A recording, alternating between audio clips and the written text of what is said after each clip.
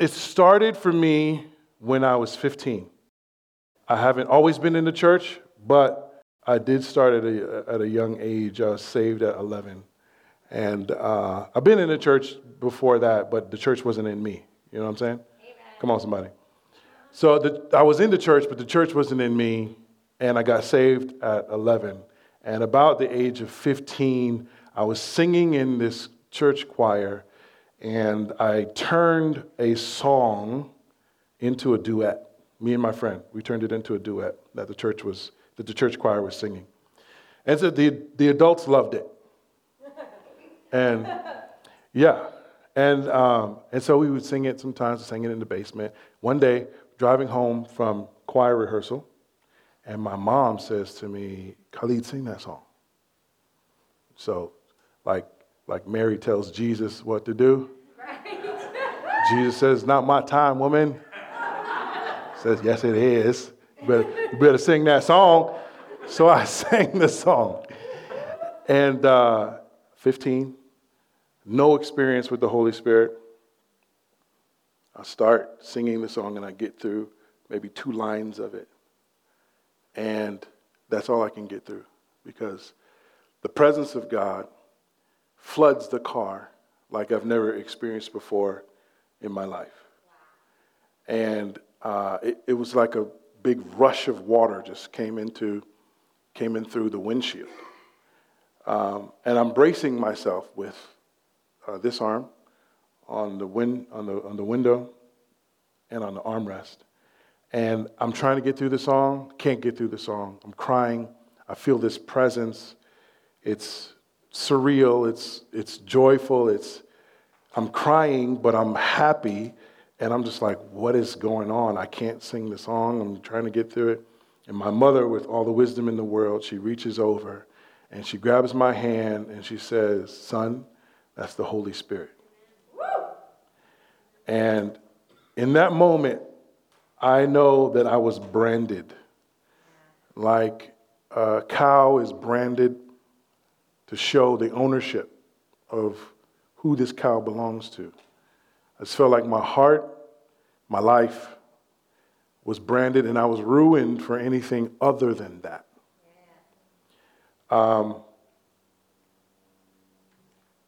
I know that experience is the foundation. It was the experience that allowed me to say no to a lot of things and yes to a lot of the things of God. It kept me from drug abuse, kept me. Like the Lord He says He can keep you. He can pick you up when you fall. But He also says He can keep you from falling. Amen?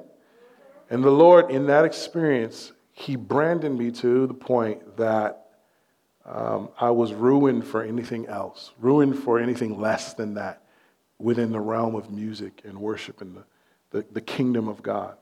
I was never a frozen chosen. I was never, my church growing up, it's a Baptist church, but it acts more Pentecostal. So I say Baptist-costal. It's a Baptist-costal church full of spiritual stuff. Wonderful, wonderful, wonderful experience. And that thing stayed with me through college. It continued in college, different times.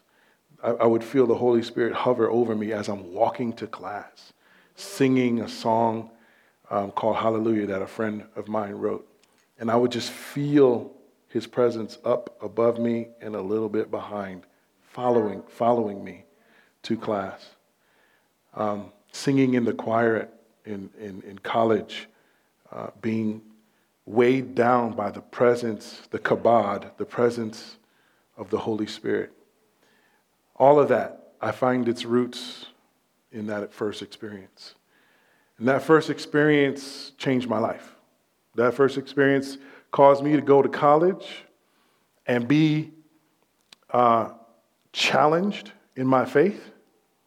I remember this one time, I was walking up to this corner and this guy, all the wise guys in college, they want to tell you, this, that, and the other thing. They know all the wisdom, and they know all the wonderful things, and challenge you about your relationship with God, and you only know God. You only do this because this is what you've been taught to do, and all this other thing. You have to blah, blah, blah, blah, blah, blah. And in my heart, I said, I have experience with God. That's right. I know him. I felt his presence. You can say what you want. You can try to talk me out of, people can talk you out of religion. They cannot talk you out of relationship. If your religion is just religion and it doesn't get to the point where there's communication and intimacy with Jesus, then you'll be talked out of it. Your kids will be talked out of it. You guys will be talked out of it. You have to experience the presence of God. And for me, that came in worship. That came in that one moment when my mom said, sing, and I sang. And that blossomed into a bunch of different experiences like that. One time I was with my girlfriend at the time. She was a freshman at Wesleyan College, and I was a senior in my high school. And she was robbing the cradle. Well, can you blame her? I'm just playing. I'm just joking. Edit that out. So she invited me up to like this little party she was having, and there were people in the room. I was sitting on her bed about an inch away from the wall. And at this point, there were people just walking through, eating food, doing whatever they do. Someone took a videotape from VH1.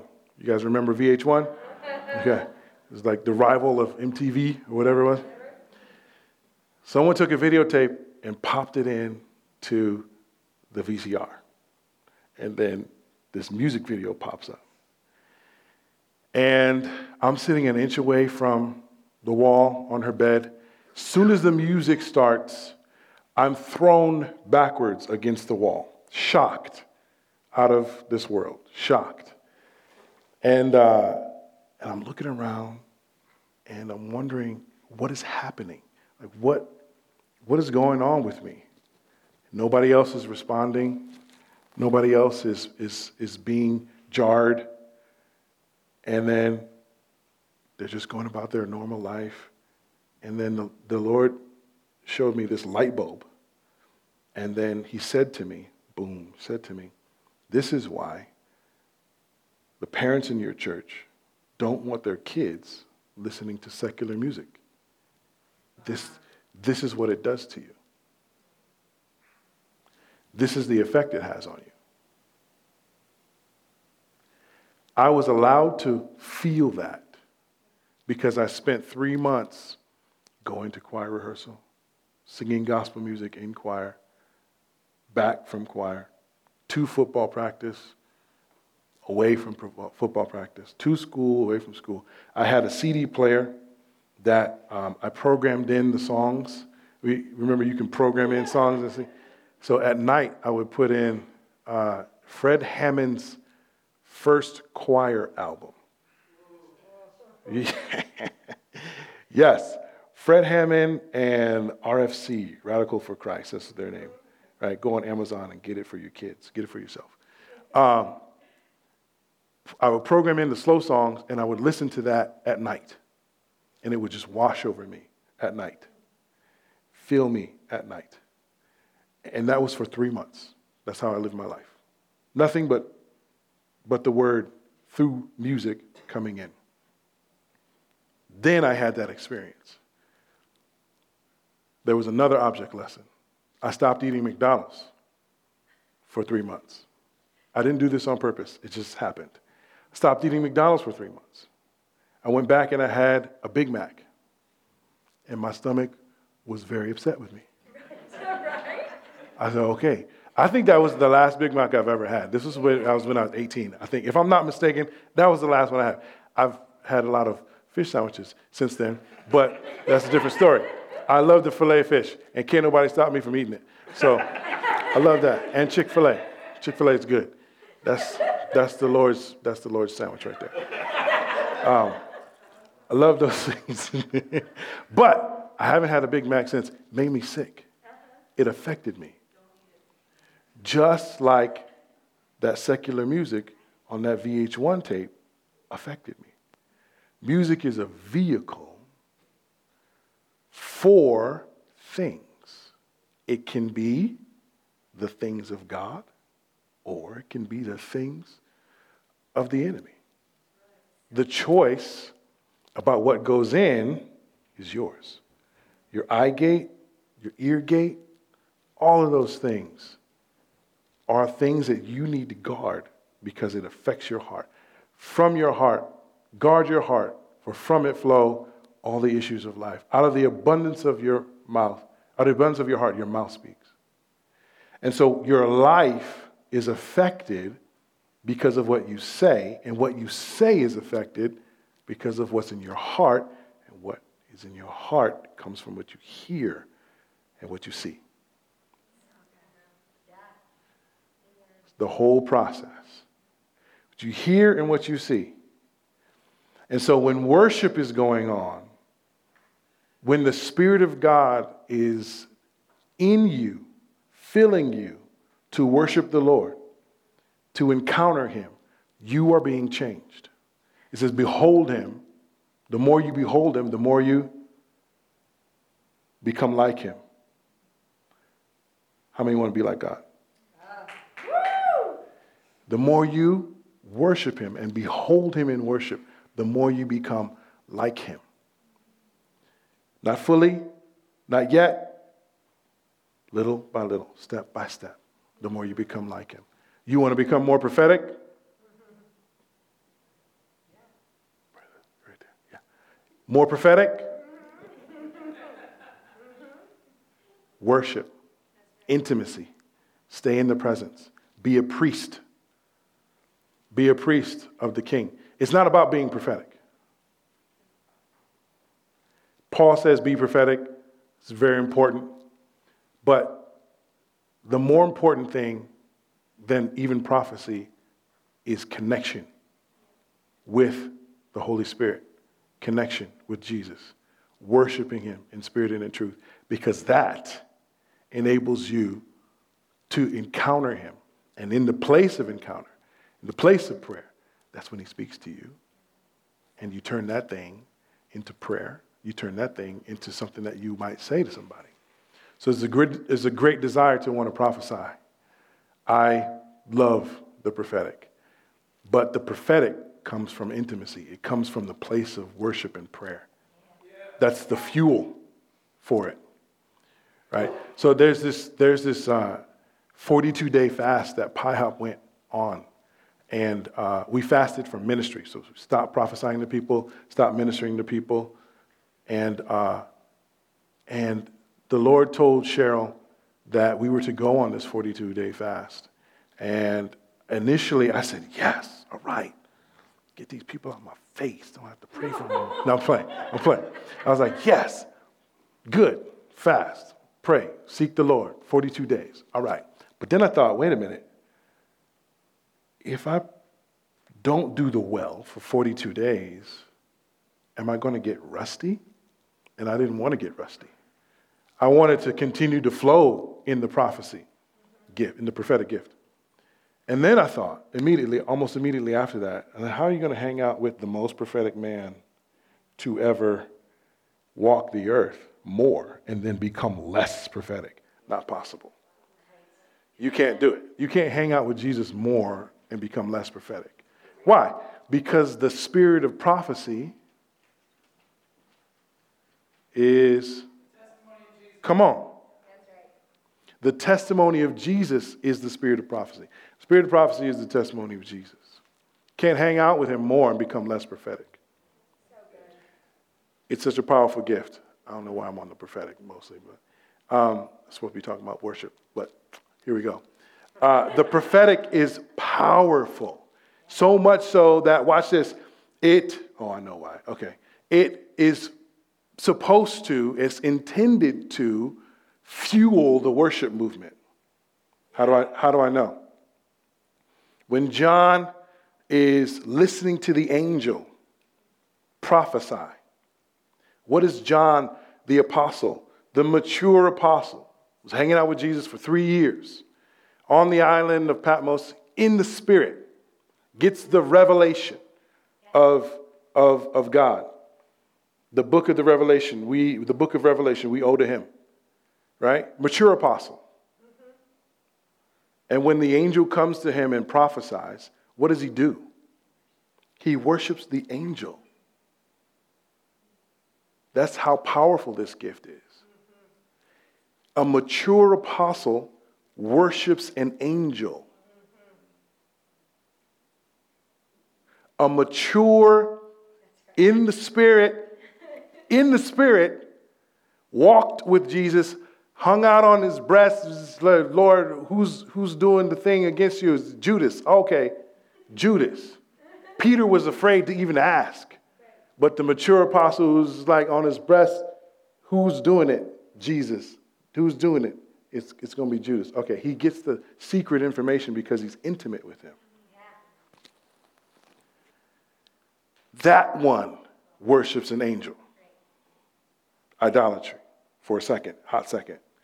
And the angel says, what does the angel say? Don't do that. Get up off me. You ain't going to get me in trouble. You're about to get me struck by lightning. Get off of me. Angel says, don't do that.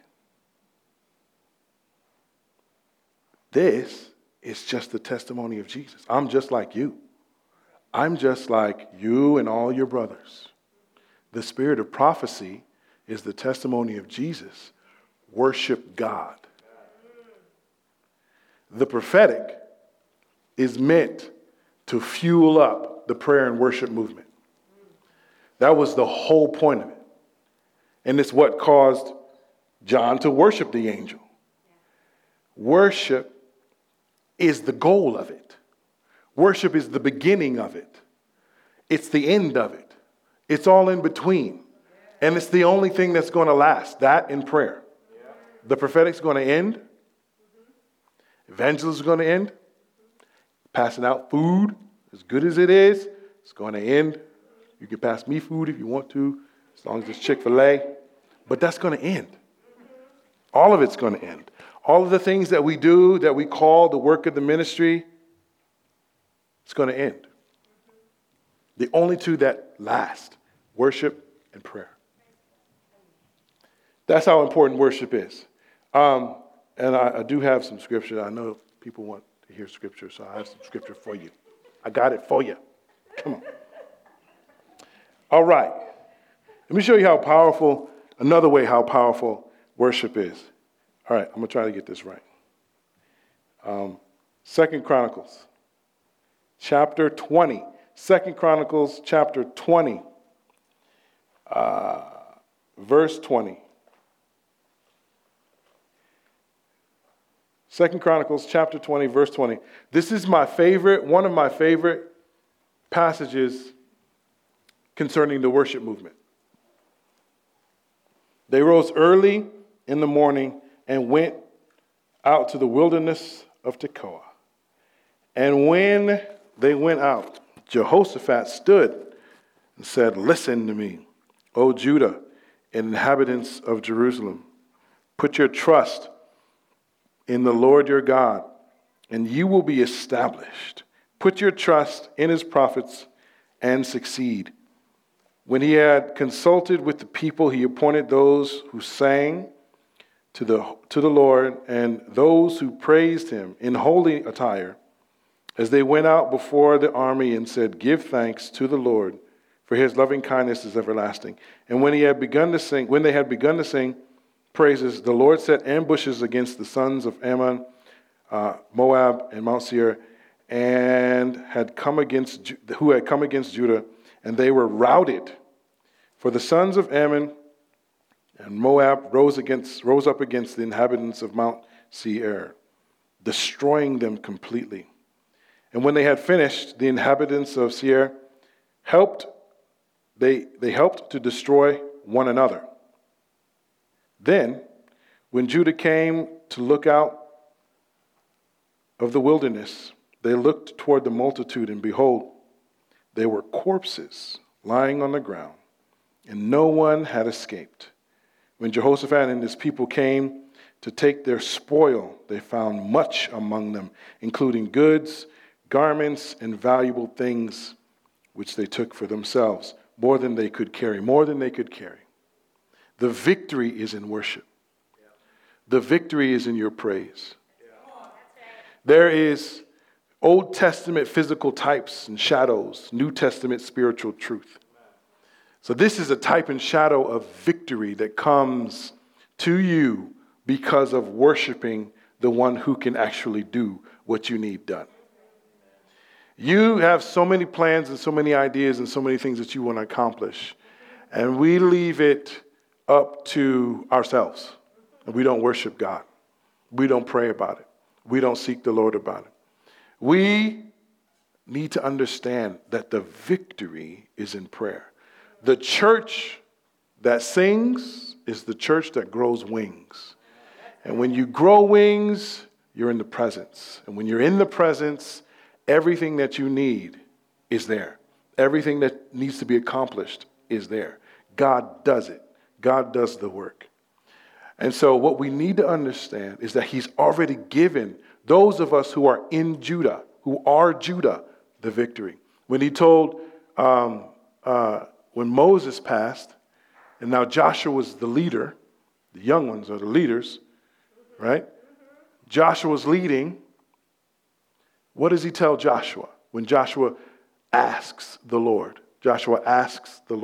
who do we send first up against this army that's coming against us? It's another army, another battle, another victory. Who do we send? He says, send Judah first because I've already given him the victory. He's already won. There's no armor on. There's no sword in the hand. The army hasn't proceeded yet. I've already given him the victory. Why? What does it mean? It means that those who worship and pray, that is the place of victory. That is the place where you will be established in the territory that God wants to establish you in. That is the victorious place. That is the place where you will soar and succeed. And there is a word about revival coming. There is many, many words. There are many, many words about revival coming. I've had dreams. There's a word about a tidal wave coming. And I believe that the tidal wave will come, but the tidal wave will only affect in the long term those who dig into the presence of God and prepare their own hearts, prepare their own communities by digging into the place of prayer and worship and establishing something that God can fill. If you have something God can fill, he will fill it if you're pursuing him. If you don't have, if it's hard, fallow ground, there's no filling of that. But when you dig into it in preparation for it, when the tidal wave comes and it recedes, there will be a pool for you, a lake, an ocean, depending on how much you dig, how far you go. How much do you want? There is this prophet that I've heard of before, and he said, "You have as much of God as you want. You have as much of God as you want." I think I'm saying that right. In other words, the level that you're at right now is not because of him. It's because of your hunger. Well, is it something that, Khalid, I'm not hungry. How do I change my hunger? I want to be hungry. I want more of the presence. How do I do that? But I don't have it. I can't just manufacture it. It's inauthentic.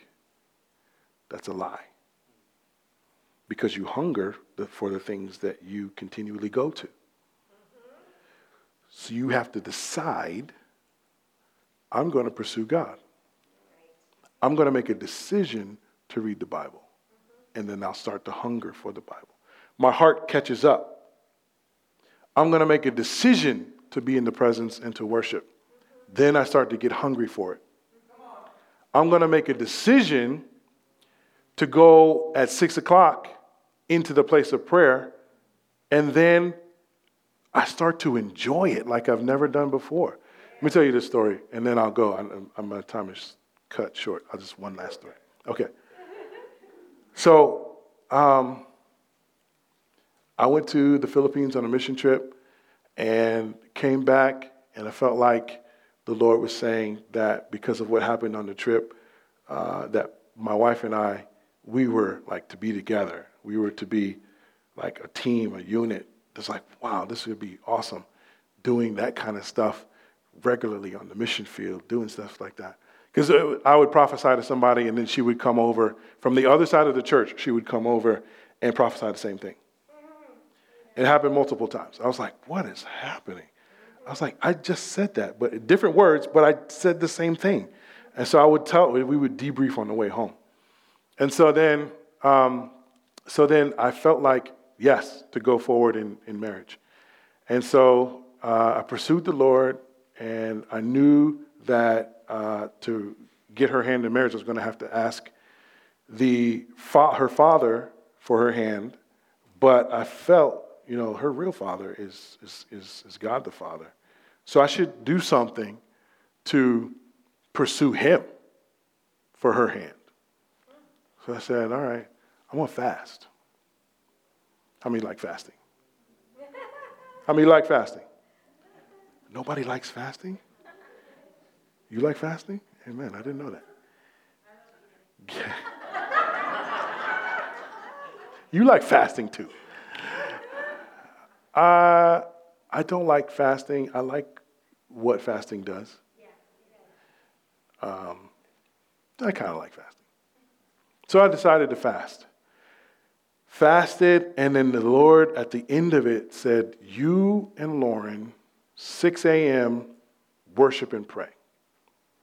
I began to do that. I said yes. And it was, I was laying on the floor, and I was reading Song of Solomon. And from that book, he said, I was laying on the floor, and it was like his face, I couldn't see it, but it appeared right there. It was like the heat of his gaze was right here. And he was saying to me, 6 a.m., you and Lauren, worship and pray. I said, all right. Did it. 6 a.m. to 7. And then at 6 a.m. to 7 turned into 6 a.m. to 8. And we would do it Monday through Friday.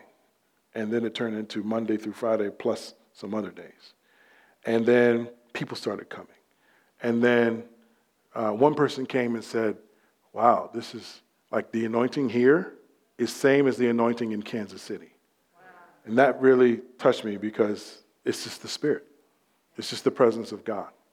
And so one day, probably like 3, 4, 5 months into it, I was tired. Takes a lot out of you. You got to wake up early in the morning. I think God loves like when you sacrifice your sleep. Early in the morning or late at night, sacrifice your sleep for him, he shows up. So I was late at night and I was tired. I said, Lauren, I'm not going to go tomorrow. I'm tired. I'm not going to do it. Not doing it. I got up, went to a different room, and I looked down on the floor, and there were 3 hairs on the floor. 2 perfect circles, and then 1 half circle. And from the angle that I looked at it, it was a frown face. Immediately after I said, I'm not going. And I looked at this frown face, and I immediately heard the Lord. It sounds weird, but this is what happened. The voice of the Lord came in through my side and then reverberated out through my being.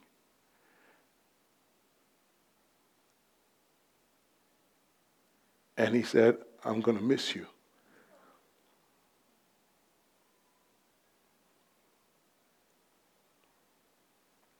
And I love the presence of God, but I didn't know that he loved my presence. And so when I said, I'm not going tomorrow, he heard that. And he could have said, Be a man of responsibility. There's people waiting at the door for you. You have to open the door. Be responsible. You have to open the door. Be accountable. He could have said all of those things and he would have been right. But he wooed me back to his house through the sweetness of his voice. Because I had been in his house for months, my hearing was attuned more to his heart and to the way that he speaks, the emotion with which he speaks. And he said, I'm going to miss you. He's calling you into the place of worship and prayer. He's calling you into the place of setting aside some things, fasting maybe, setting aside some things to pursue worship in a way that will train you and change your life. Will change you and train you and prepare you for what's coming next. Because there is a wave. There is a wave coming. And if you can ride that wave, right now is dependent upon you. Right now is the time to take the time. To take time by the hand. And be like those 10 virgins. The 5 that prepared and the 5 that didn't. Be like the 5 that did. Right now is the time to dig into the things of God, the kingdom of God, and prepare your hearts for what he's doing next. Because the wave's going to come, and then it's going to recede. But what's going to be left is going to be in your heart. It's going to be in this church. It's going to be in this region if you dig deep right now into the place of worship and prayer. If you do the things right now that prepare you for tomorrow, you're going to be riding that wave. And just like I told the first service, just like there's non-Jewish people, us, who are causing the Jewish people to come because of the jealousy. What'd you call it? Provoking them to come, the scripture says. You can either be the people of the presence or the people that are being provoked to the presence. I'd rather be on the first end. I want to ride that wave. That's why we're birthing a house of prayer in San Diego. That's why we're digging deep into the presence of God in San Diego. I want you to really experience the heights of worship. To the church without mixture, I'll pour out my spirit without measure.